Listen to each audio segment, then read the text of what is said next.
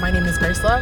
Welcome to Meet at the Table, a podcast about the Black experience in rural America in navigating crazy things like parenting, relationships, friendships, all the ships, and doing it with a smile or laughing to keep from crying. I mean, honestly. As of right now, this is self-sponsored, and I'm really excited about bringing this to you. And I think that the biggest thing is doing my best to be consistent. It's really, really hard when you have ADHD or PTSD, all the things, and then add being a mom onto that. And it's a really crazy adventure, to say the least. So I have been in the process of being a licensed foster parent. And a lot of people know now that I have a little girl in my care. And I'm really excited about it. I will tell you that over the last couple of years, I have been challenging my mental health. And I say this to say that it is incredible to see how resilient you can be when you are pushed to the very brink. And I think that the thing that has gotten me through is sadly the I've been through worse trope, right? Like, oh, I got this. I've been through worse. And to be honest, I don't think I have. Like, other than the death of my parents at a young age, I haven't been through worse. like, I mean, I'll talk about some other stuff specifically, about my house, and how I got that. But it don't compare to like just getting a license, as a foster parent. And I keep pushing forward and I keep doing it because it's what I want to do. I've always wanted a house full of kids. And as I've gotten older, it's closer. And after I secured my house, I was like, wow, now I have this stable. And I mean, I will tell you, I haven't been in my house, but 8 months maybe. And, but I'm just like, who cares? Like, I need this, I need this house to be full of love and chillins, running around, causing a muck, driving me crazy. Because that's when I feel the most sane, if that makes any sense. And just, briefly talking about that, like mental health, like what is your breaking points? How do you deal with it? How do you cope? What are some strategies you use? And as a Black woman, that strong trope is dangerous for us, because I don't feel strong, honestly, ever. I mean, okay, I take that back. I feel strong when I'm doing stuff that I believe you need strength for. For example, having a baby. And mine was very, like, my pregnancy with Milo was it was very hard. There's a lot of hard factors in that pregnancy. One of the most stressful was I had to see the doctor every week, up until Milo was born. And a lot of people get to go every couple months, until it gets to the end when you have to go every week. But no, I was going every week, and it was because I was high risk. I have PCOS, polycystic ovarian syndrome. So it makes it really hard to get pregnant. And then when you do, there's all these things that are fighting against your body. And so I was devastated during my pregnancy with Milo. I was so excited, but I was so scared that everything and anything would happen. And doctor recommended starved myself. I lost like 40 something pounds when I was pregnant with Milo. And I was weak as hell. I was so weak and I was so hungry. But that probably was the thing that was like, oh, it's going to break me. But it was also proof to me that I could be stronger than anything that I ever anticipated. And so post that, I struggled a lot. Postpartum, I mean, they say it, it lasts for a little bit, but it just kicked my anxiety and depression up in higher gear than it, usually would. And that was devastating. I was like, okay. I mean, my baby arrived so safe. He's like the perfect weight. I mean, he's not, because they keep going, oh, he's in the 90th percentile for all of these things, 90 or above. He's a big baby. And I'm like, my son's not big. Anyways, there's all these like, things that I had to like continuously do. And I think that that's what like got me, like, oh man, I'm somehow um did really good but still failing, And then that just kind of pushed in my sadness. Um and then, I stressed myself out. I'm surprised I didn't lose more weight. I'm glad I did. Um it, it's so crazy. I was the skinniest I've ever been. Um and which was a weird thing, you know? And then you get all those hormones back, like everything kind of tries to go back into place in that first 6 months, and you're like, oh. And the only comfort I had was like, oh, I don't have to take those shots anymore, and I don't have to poke my stomach anymore. I have to check my blood sugar every like 4 times a day. Oh shoot, I'm eating everything. And now I'm in this place where not only do I want to get healthier mentally, um, I want to work with my brain to like lose that weight on my own terms. Um, but it's one thing when you are sleep deprived, you don't think you deserve anything. You're like, the world like hates me because I haven't slept in so long. And that's definitely not true. I've been granted a bunch of therapists. I tried that one called Cerebral, and I suggest nobody does it because within like 30 minutes they diagnosed me. She had no background of like things I've been through. Um, and she just wanted to put me on this crazy, like strong pill, without any background. And I didn't like that. And prior to that, I had gotten some free services from a local therapist in Port Townsend, and it was great because I had like a rapport with them and they listened, and that was nice. And then they wanted to go back into doing stuff in person, and I just wasn't comfortable yet. So I was just like, I gotta find somebody. And I need to find somebody that's gonna like support me if I want to come in, but also support me via telehealth. And I like read up on like a lot of these telehealth programs are included in insurance, and it's not an extra charge for them. So it was, crazy that I had to modify. So that's hard for mental health, a break in care. Um and yeah, I just think that like we all have to like evaluate how that access, is crucial and sometimes hard for a lot of us, and especially culturally. For me, I grew up in a religious home. I had wonderful parents. It's just they believed in this, in my opinion, figment of their imagination, um, would absolve them. And I think that, my papa had some stuff that he probably needed to talk about. And definitely my mom, I feel like my mama had um, been the big sister and been the wife and been the mother. And I think that she was like, at the end of her life, she was searching for something. And it broke my heart because I don't think she ever found it.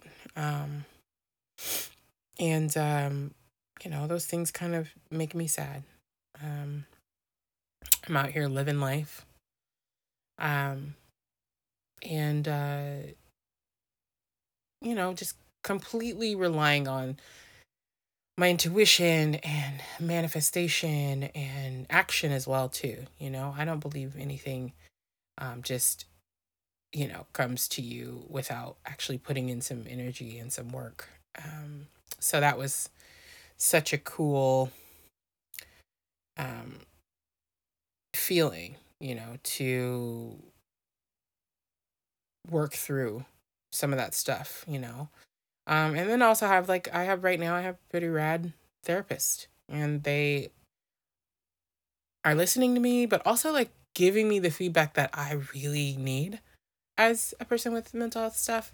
Some people don't want like, they don't want to like have that feedback. They just want somebody to listen. But I really appreciate my therapist right now because she laughs with me, which I love, and she gives me just like this beautiful energy, and so I feel safe. And that's like my favorite thing, is to feel safe. And people pride on like, oh my god, Grace, you're so strong. And it's like I am strong. I'm resilient, and I persevere. um but most of the time I'm sitting in a dark room just contemplating what's going on. And um recently, I don't really like people in my space unless I trust you. And so I've had a hard time letting people help, even though I'm asking for help. I don't even know what that means, right? And it has nothing to do with anybody other than me. It's my stuff. Um, Especially because, when you get let down, the last um, podcast was about friendships, and they're really hard. And for me, friendships are not only hard, they're a lot, because I think it takes a lot to cultivate. But also, I've just found some incredible people who just let me be me. And that has honestly saved my life. So, this is a, people use this is a trigger warning. About 3 years ago, 3.5 years ago, I tried to kill myself. And, and this is not the first attempt, obviously, in the last decade. Probably actually in the last 20 years. It's happened several times, right? And each time is different. It's either I feel invisible, or I feel unwanted, or I feel stupid, right? Um, and this last time was really hard because um, I had just felt unneeded. Um, and that was because there's so many things going on. I was in a friendship that was really emotionally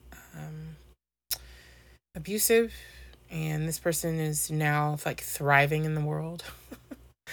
And it's because they definitely took a lot from me. They tried to destroy me. And I mean, they survived on some fronts, right? And which is fine. But this person just definitely took so much from me that I definitely didn't feel worthy. And I wasn't even with the person. I just had like a random thought of this person. And, 3 years ago, that day, I was just like, cool. I don't deserve anything or anyone or anybody. And that felt sad, you know? That felt heavy. And fast forward to this present moment,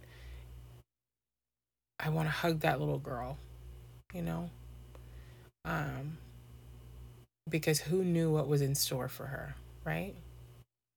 Who knew that all the years of searching for purpose and grounding was coming for her?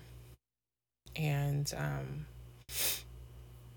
I would never put this pressure on my son ever, but he saved my life. He saved my entire life. I had been calling for him for years, and actually, I'm gonna at the end of this cast, I will play the lullaby I wrote for him. I wrote this lullaby in 2016, and I was pregnant in 2018. So I called for him, just like I called for my house. And you can ask a good friend of mine. We would do our walks, and I was like, "I want to get my little house," and she's like, "Okay." um, it's now my little house. So, um, manifestation is strong. And I didn't believe it for a long time. But here I am, like muddling through the crap, like 2020 was hard because it was just unknown, it was unfamiliar. But when we got into 2021 and we're like walking around and like the world was fine, for like that 3 weeks. I mean, this year, I feel like 2021 was a crap year. And, I put a lot of things in the universe and definitely just got beat up on. So I'm looking forward to 2022. And I don't know, just watch out for me. I'm proud of myself because this is the most consistent I have been in a long time with something that I really have wanted to do. I hear a little one about to start crying. So that means this podcast is over. I promise I'm going to have some guests soon, and I'm going to have some sponsors soon. But until then, treat each other with love and kindness, and I will see you next time. All right, and this is called Love's Lullaby. I hope you enjoy.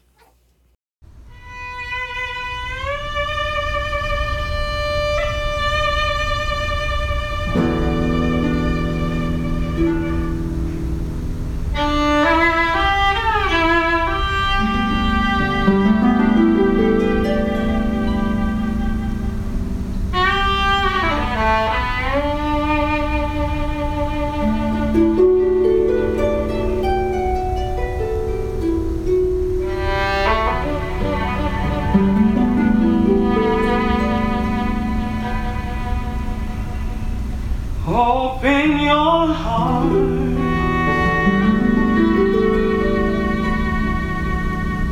be brave for me. I long to hold you up. The night is silent.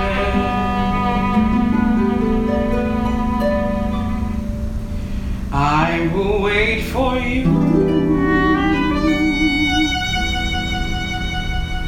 counting every move. I will wait for you,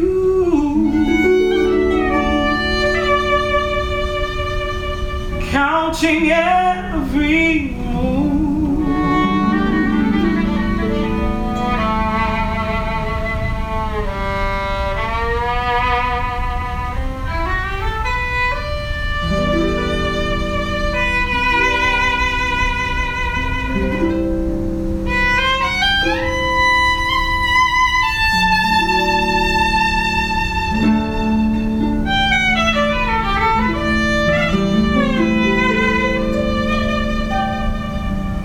every moment,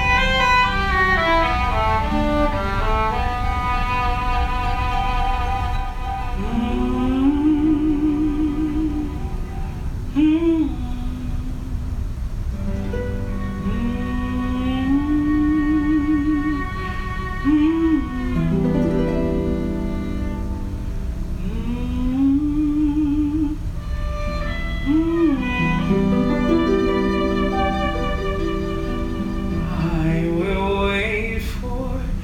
you, counting every moment, I will wait for you, counting every moment, I will wait